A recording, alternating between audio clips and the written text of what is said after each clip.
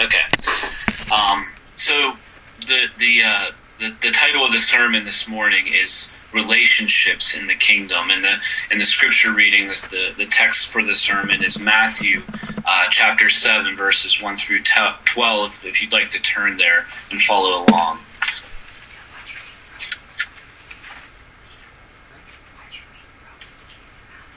Matthew chapter 7, verse 1. Judge not, that you be not judged. For with the judgment you pronounce, you will be judged. And with the measure you use, it will be measured to you. Why do you see the speck that is in your brother's eye, but do not notice the log that is in your own eye? Or how can you say to your brother, let me take the speck out of your eye, when there is a log in your own eye? You hypocrite! First, take the log out of your own eye, and then you will clearly see to take the speck out of your brother's eye. Do not give dogs what is holy, and do not throw your pearls before pigs, lest they trample them underfoot and turn to attack you. Ask, and it will be given to you. Seek, and you will find. Knock, and it will be opened to you. For everyone who asks receives, and the one who seeks finds, and to the one who knocks it will be opened. Or which of you, if his son asks for bread, will give him a stone? Or if he asks for a fish, will give him a serpent? If you, then, who are evil, know how to give good gifts to your children, how much more will your Father who is in heaven give good things to those who ask him? So whatever you wish that others would do to you, do also to them. For this is the law and the prophets. Well, we've been in the Sermon on the Mount in Matthew for a number of weeks now. And it is important that we see this as a sermon together as a whole, and that we keep each teaching of Jesus in context of the sermon that he is preaching, and we also have to keep in mind the audience of that sermon. So please bear with me for a little while here this morning while I recap where we've been in the Sermon on the Mount. Think of it as last time from the Sermon on the Mount, like on a TV show in the beginning. So we can pick up where we left off, and you can see the context of these verses that we have in front of us here this morning. So first, we need to remember that Jesus is in fact preaching a sermon. He's declaring the gospel of the kingdom of God. Jesus is the promised Messiah, and he's the king of the promised kingdom to come, the one that the Jews were looking forward to. But this kingdom and this Messiah and this promised king they're not what his audience expected. Jesus begins the sermon with the Beatitudes, declaring the character traits of the citizens of the kingdom and the associated blessings or true happiness that they have. Jesus says, "Blessed are the poor in spirit, for theirs is the kingdom of heaven. Blessed are those who mourn, for they shall be comforted. Blessed are the meek, for they shall inherit the earth. Blessed are those who hunger and thirst for righteousness, for they shall be satisfied. Blessed are the merciful, for they shall receive mercy. Blessed are the pure in heart, because they shall see God. And those who are persecuted for righteousness' sake are also blessed, for theirs also is the kingdom of heaven." Jesus goes on to the analogy of salt and light.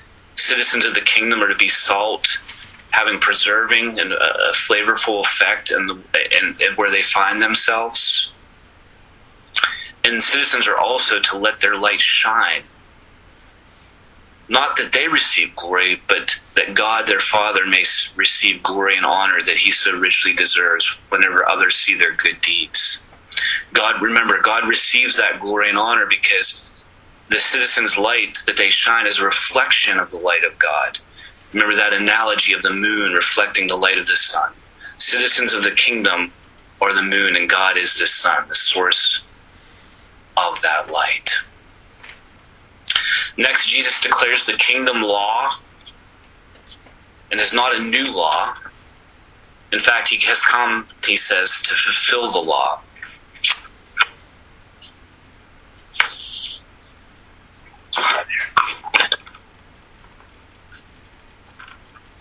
Yeah, that's better.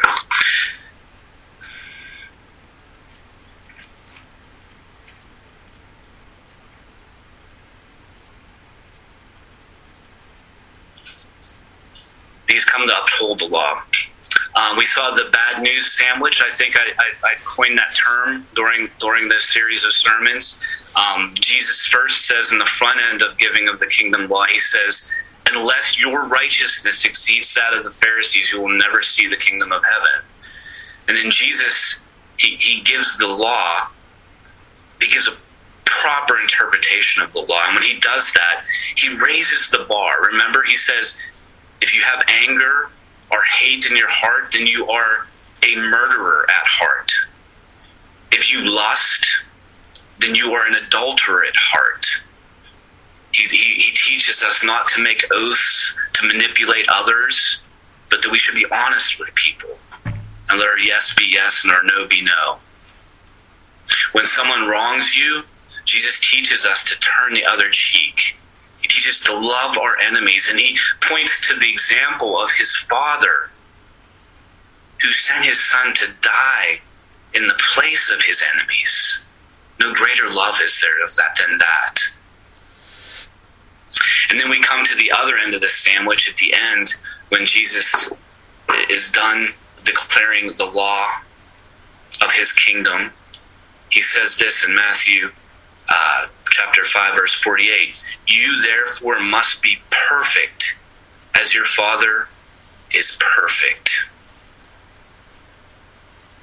Next, Jesus takes full aim at the Pharisees as he calls out religious hypocrisy. The Pharisees who were practicing righteousness out in the open to be seen by others, praying in public to be seen by others, disfiguring their faces while fasting to be seen by others. These were all regular practices of the Pharisees. And Jesus is saying, don't be like them, seeking praises of men and not of God. Jesus calls for faith and practice to be genuine, declaring that there is great reward from the Father for genuine faith and practice. We see that Jesus is on an absolute collision course. This is probably the third or fourth time I'm saying this, with the Pharisees and the religious leaders of Israel. And we are going to see that continue to play out. In fact, we're going to see Jesus take full aim at them this morning as he teaches on not judging others. So we come to our text now. Matthew chapter 7, verse 1. Judge not that you be not judged, for with the judgment you pronounce you will be judged, and with the measure you use it will be measured to you. This is the often used judge not lest ye be judged card. When Christians call out sin in this world, people get offended.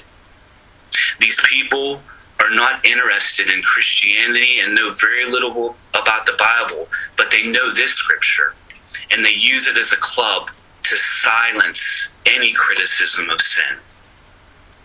They want to remain in the darkness. But sadly, this also happens in the visible church as well.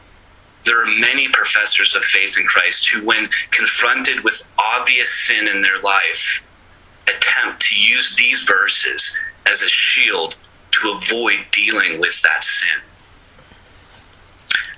One time I heard Paul Washer in a sermon say this: people tell me, judge not lest ye be judged. I always tell them, twist not scripture lest ye be like Satan. I agree with Paul Washer.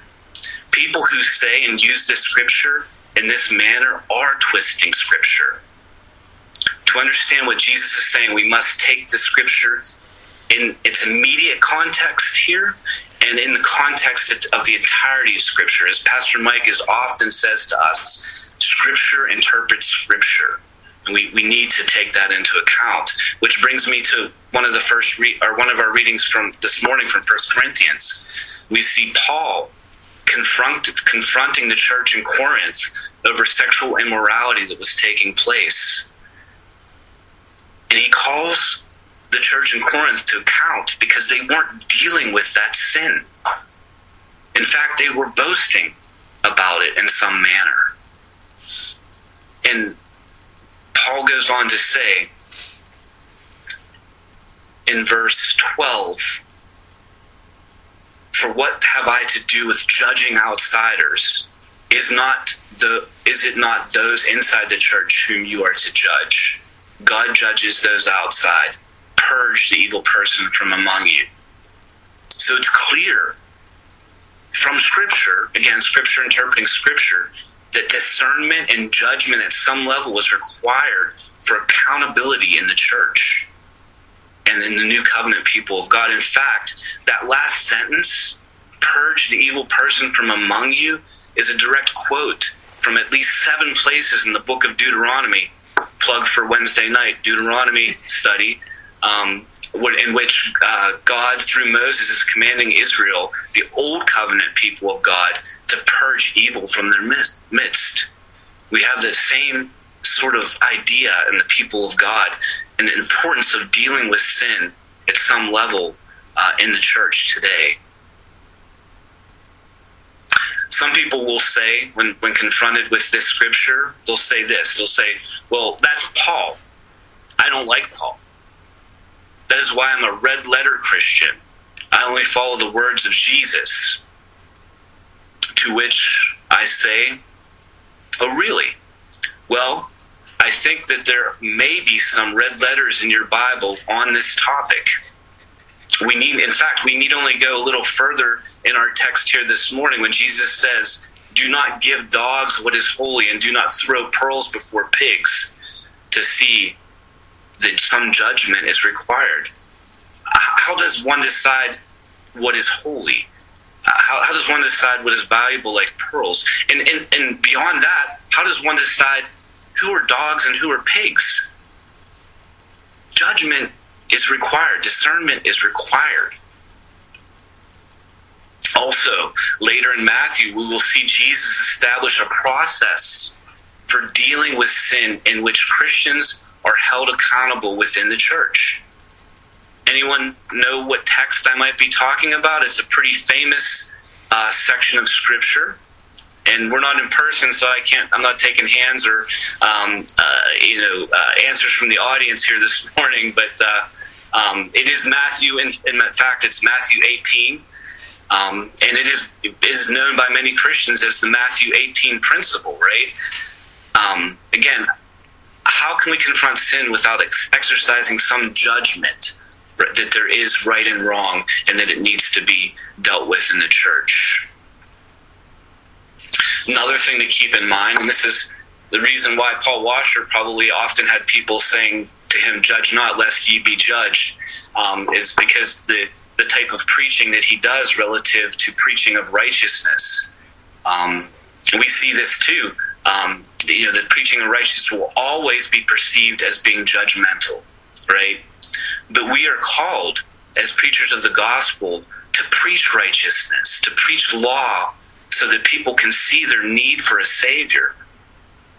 And we have many examples in the Bible and throughout church history of those being mistreated and the offense that unregenerate people take to preaching of righteousness. Just remember what happened to John the Baptist, when Herod imprisoned him because John the Baptist was preaching righteousness. George Whitefield is another example of this. It is reliably recorded in history that he often was pelted with rotten fruit and animal feces as he did open-air preaching of the gospel in many places. Unregenerate people are always going to see preaching of righteousness as being judgmental. So what does Jesus have in view when he is teaching us not to judge? When he says, judge not. Well, we must consider the context of the Sermon on the Mount. Jesus has just laid down the kingdom law. He calling out the Pharisees for their religious hypocrisy and contrasting their practices with how citizens of the kingdom should act. And he finishes, if you remember last time that Pastor Steve preached from Matthew, this idea of where he in fact commands citizens of the kingdom to not worry. I can see Jesus' audience at this point not looking at themselves but looking around at others, and Jesus knows his audience better than any preacher ever has. So Jesus goes on now to kind of correct people so that they don't go off the path here, because it is human nature whenever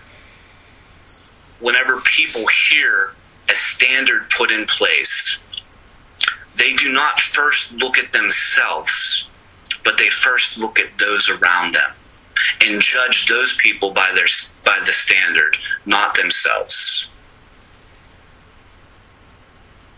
And I think that that's what was happening here, and that's why Jesus gives us this teaching on not passing judgment on one another. We also see that early in church history that this took root. From the weekly one another this morning, from Romans chapter 14, and the verse for the weekly one another was, I believe, like verse 13, but the context was in the other reading in verses 1 through 4, where there were some quarrels about what the dietary restrictions, if any, there should be within the church and within the people of God, as this was a very important thing in the Old Covenant and in the nation of Israel, and according to the Mosaic law. And Paul is essentially coming down to say, look, we're not to pass judgment on one another in this regard. This is not important in the new covenant, and we ought not pass judgment on one another. And in fact, he talks about the fact that we're not to judge in this way another servant. And in verse 4, he says this: it is before his own master that he stands or falls. And there's an encouraging word here, and he will be upheld, for the Lord is able to make him stand. That's an encouraging word for us here this morning. But we see that this happened early in the church, and that judging others became a problem. So what is Jesus prohibiting when he says, judge not?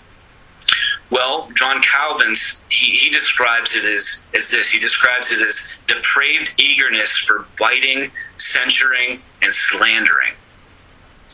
And I just wanted to lay out some examples. I think it's better that way for us to kind of understand what Jesus has in mind here. And so some telltale signs that one may be in a danger zone of having a judgmental spirit and disobeying Jesus' command to not judge others.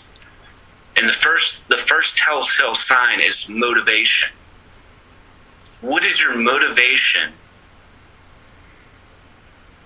for looking at the sin of another, of your brother or sister? Are you curious about another's life, and you want to pry into that life in the name of rooting out sin?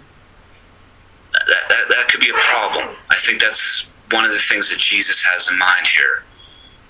Do you look for and find and then examine faults in others to feel better about yourself? This is a wrong motivation, right? You may have a judgmental spirit if this is what you do. Do you have a need to control other people and to be domineering over them? Again, a sign of a judgmental spirit. And do you find yourself fixated on small faults in others? This may be a sign that you are in the danger zone of having a judgmental spirit. And the other aspect I believe that Jesus has in mind here is supposing others to be hypocrites when their actions can be interpreted as good, doubting the intent based on our judgmental assessment of unknown motives. Only God knows the heart of man. We should not presume to know. And if we're doing that, if we find ourselves presuming to know the motivation for people's actions, I believe we're in a very dark path. And we need to get ourselves off of that path and repent and turn around and look at what our true motivation is and rooting out sin. Finally, I think it's very important that we not pass judgment on the ultimate state of another's soul as if we are editors of the Lamb's book of life, because we surely are not. Now, we're not to do these things. We're not to judge in this way for very good reason. One of those reasons, this was a reason that I read from Spurgeon, and it just rung so true to me. Now is not the time for final judgment. This is a time for gospel ministry. We need to keep that in mind. And we are not the ultimate judge. And we should not presume to take the place of Christ our King, the one who will return to judge the living and the dead. One other thing to note about this first part of the passage is that in judging others, we will be judged in the same way and with the same measure. Now, I think there's two ways this is manifested. And I think the first way is it happening in this life. You know, those who have a judgmental spirit and are judgmental of others are not likely to be treated charitably by others when they are found at fault. That is so true. It happens all the time. Whenever you are judgmental and uncharitable to others, you make many enemies. And oftentimes that comes back to haunt you in this life. But even if you escape that consequence in this life, I think the final judgment also comes into play here. I think Jesus has this in mind. This sin of having a judgmental spirit against others will affect how God judges those who are not found to be in Christ. And I think of it as a multiplier in a bad way. But Jesus did not stop with these first verses. He did not stop as the scoffer stops at judge not lest ye be judged. He goes on to talk about actions that we should take when we find sin in our midst. Verse 3, why do you see the speck that is in your brother's eye, but do not notice the log that is in your own eye? Or how can you say to your brother, let me take the speck out of your eye, when there's a log in your own eye? You hypocrite, first take the log out of your own eye, and then you'll see clearly to take the speck out of your brother's eye. Jesus, of course, is calling out, and I just talked earlier about how we shouldn't presume that others are hypocrites. Well, here's Jesus calling the person who's judging other a hypocrite. Well, first of all, Jesus actually can rightly see the intention of men's hearts, so he can do that, and he is in fact perfect. We are not. But Jesus, he uses the sense of sight in teaching about judging others. And we're going to see this again and again later in Matthew 14, and in at least two places in Matthew 23, when Jesus talks about the Pharisees. What does he call the Pharisees? He calls them blind guides. And where do blind guides lead people? Blind guides lead people into pits. And this is the epitome of the Pharisees, which Jesus definitely calling out in these scriptures that we're reading here this morning and studying here this morning. So we cannot clearly see the the sin in our brother or sister's life until we deal with the sin in our own lives. So when we see sin in another, what should be our first step in dealing with that sin? We should look at our own life to see if that sin is in our life, right? That's what Jesus is saying here. Oh, that we would just listen to what Jesus says in the church. How quickly would the church grow in holiness if every time we saw another sin, we examined ourselves and dealt with the sin in our own lives first? Now, having examined ourselves, including questioning our motives, as I talked about earlier, and dealing with our own sin, then we can move on to condemn our brother or sister. No, that's not what Jesus says at all.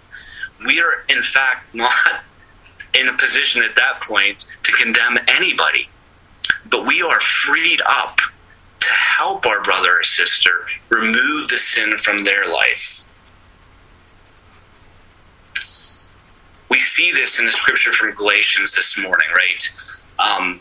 Paul, that same Paul who had the harsh words in 1 Corinthians, talks about those among us who are spiritual, that we should restore anyone caught in transgression with a spirit of gentleness, that we ought to keep watch on ourselves lest we also be tempted. And in so doing this, we fulfill the law of Christ. And the law of Christ is to love one another. So the purpose of correction and reproof is to help. It's to win a brother back. It is restorative in nature. We deal with the sin in our own lives so that we can clearly see to help others see the sin in their lives. So now we move on to verse 6. Verse 6, Jesus says this: "Do not give dogs what is holy, and do not throw your pearls before pigs, lest they trample them underfoot and turn to attack you." Now, what does this mean? Who are the dogs, and what is holy, and what are the pearls, and who are the pigs? Well, I believe that which is holy and the pearls represent truth and grace that is imparted to one who receives reproof or correction. This is inclusive of the gospel message received for the first time, or as a reminder of the gospel for those who are already Christians who have been found at fault or found in sin. We need to interpret this passage in context here. And the context is judging correctly and offering reproof, as we have seen in the previous verses. And who are the dogs and who are the pigs? Well, recently, two nights ago, I guess, I went to the mall and we had to get a new calendar for my door here in the kitchen. And the previous calendar that we had cute puppy dogs on it. And in fact, the new calendar that we got has cute baby pigs. Well, this is not what Jesus had in mind, and in fact, this is not how Jesus' audience would have thought of dogs and pigs, as cute and lovable pets, right? Dogs at that time were almost always strays, and they ran around in packs, attacking people. You think of them as a marauding gang, and people feared them. They were seen as dirty and unholy, and driven away any time that they would be seen in public. The pigs, as you know, were an unclean animal in relation to the Mosaic Code. So these references, when applied to people, represent outsiders, people outside the nation of Israel. Well, how do we discern who the dogs and pigs are in our context? I would say that they're those outside the kingdom of heaven, wicked scoffers who are clearly in sin, but not interested in anyone pointing it out to them. In fact, they're like the people I mentioned earlier who play the "judge not lest ye be judged" card. This can include non-believers and also those who have a profession of faith in Christ, but whose actions do not line up with that profession. why is it foolish to place pearls before swine? It's because the swine, the pigs, they can't see the value in the pearls, and they trample them. It's a waste. That is what is valuable is destroyed, and it's a wasted effort. I can't help but to think that Jesus had the proverb that we read earlier in mind here. Proverb 9, verses 7 through 8. Whoever corrects a scoffer gets himself abuse, and he who reproves a wicked man incurs injury. Do not reprove a scoffer, or he will hate you. Reprove a wise man, and he will love you. So what does this mean for us today in the church? Well, number one, I think for non-believing scoffers, we should give them the law as much as we can until they show signs of conviction of sin. We shouldn't waste the pearls of the gospel on them lest that effort be wasted, and lest we incur wrath on ourselves that we need not have. We ought to be wise in that manner. But we should always be ready with the gospel message when we see those signs of conviction. I think also it's a very foolish thing for us to try to attempt to do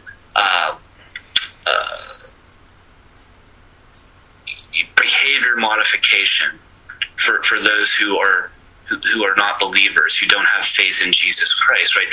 That's not the gospel message, and we leave them no better off than what they were before. Number two, I think inside the visible church, we have the process for confronting sin that Jesus establishes in Matthew 18. We are to approach someone in sin individually and confront them with their sin. If they will not listen to us, we take a witness with us. If they will not listen to two, then they are to be taken before the whole church. And then, if they will not listen to the church, they are to be treated as what? As the text says in Matthew 18, Jesus says, treat them as Gentiles or tax collectors. So we're to treat them at that point as a non-believer, and they're to be put outside the church. This is the process of church discipline. So, based on Jesus' words in the Sermon on the Mount and in the context of Scripture and as a whole, in light of the New Covenant, how are we to confront sin in our midst? Very carefully. With a great deal of care, prayer, discernment, and prayer. Yeah, I said prayer twice. All of them are required to rightly deal with sin in our midst. And it can seem very complicated. But Jesus does give us a summary statement at the end of this section of the Sermon on the Mount that I believe will simplify the matter for us. And that is in verse 7. It is the golden rule.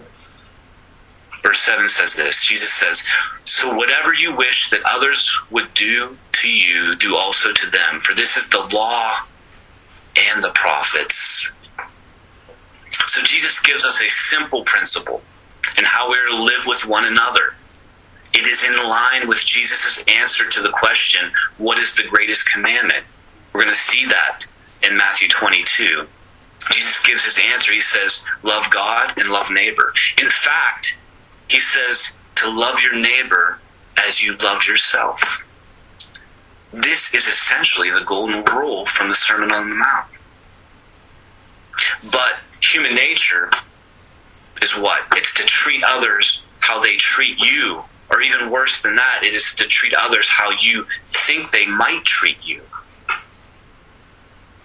And in human religion and in philosophies, we see maybe a similar teaching to the golden rule.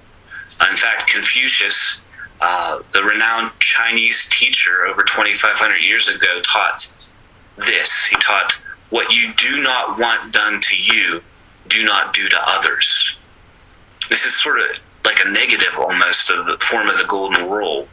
And in many ways, I think it's a prevailing philosophy in our culture today. Essentially, it's this, to do no harm to others. But the golden rule is far superior to this philosophy. It requires us to do something. It is active. It is not a live and let live philosophy. We show that we love our neighbor by what we do for our neighbor. The difference between these philosophies is clearly seen in the parable of the Good Samaritan from Luke chapter 10, verses 30 through 37. We all know this parable, right? A man, likely a Jew, was going from Jerusalem to Jericho, and he's attacked along the way by robbers and left for dead.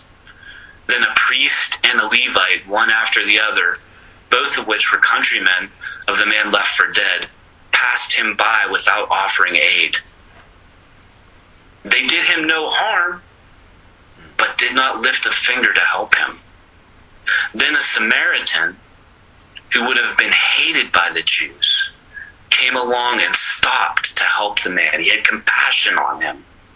He bound up his wounds, and he got him long-term lodging and care, with the promise that he would come back and pay whatever was needed to nurse the man back to health. In telling this parable, Jesus got the Pharisee who asked him the question, "Who is my neighbor?" to admit that the Samaritan was the neighbor to the Jew. The Samaritan practiced the golden rule by loving his neighbor as he loved himself, treating others as he would like to be treated. So the standard for how we who are in the kingdom of God should relate to one another is the golden rule. We're to do unto others as we would have them do unto us. This will absolutely transform how we approach the earlier question of judging others and the appropriate actions that we take to deal with sins that we see in our brothers and sisters.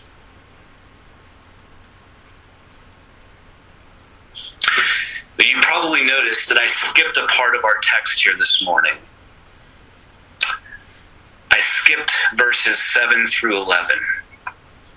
I'll read them now. Ask and it will be given to you. Seek and you will find. Knock and it will be open to you. For everyone who asks receives, and he who seeks finds, and the one who knocks it will be open. Or which of you, if his son asks him for bread, will give him a stone? Or if he asks for a fish, will give him a serpent? If you then, who are evil, know how to give good gifts to your children, how much more will your Father who is in heaven give good things to those who ask him? I skipped this passage until now because I wanted to finish with this teaching that Jesus gives us on prayer. Jesus, in giving us the golden rule as a summary statement of this section of Scripture, of the Sermon on the Mount, he takes how we are to be in relation to one another, which seems like a very complicated thing, right? To be able to discern what it is we should do in each and every situation, how we are to deal with sin and yet not be judgmental of one another. He gives us a simple rule to live by, in that we are to treat others as we'd like to be treated in that context of dealing with sin. So it's simple. He gives us a simple principle, and I like that. However, even though it may be simple, it's not easy to carry out. In fact, it is impossible for man in his sinful state to carry it out.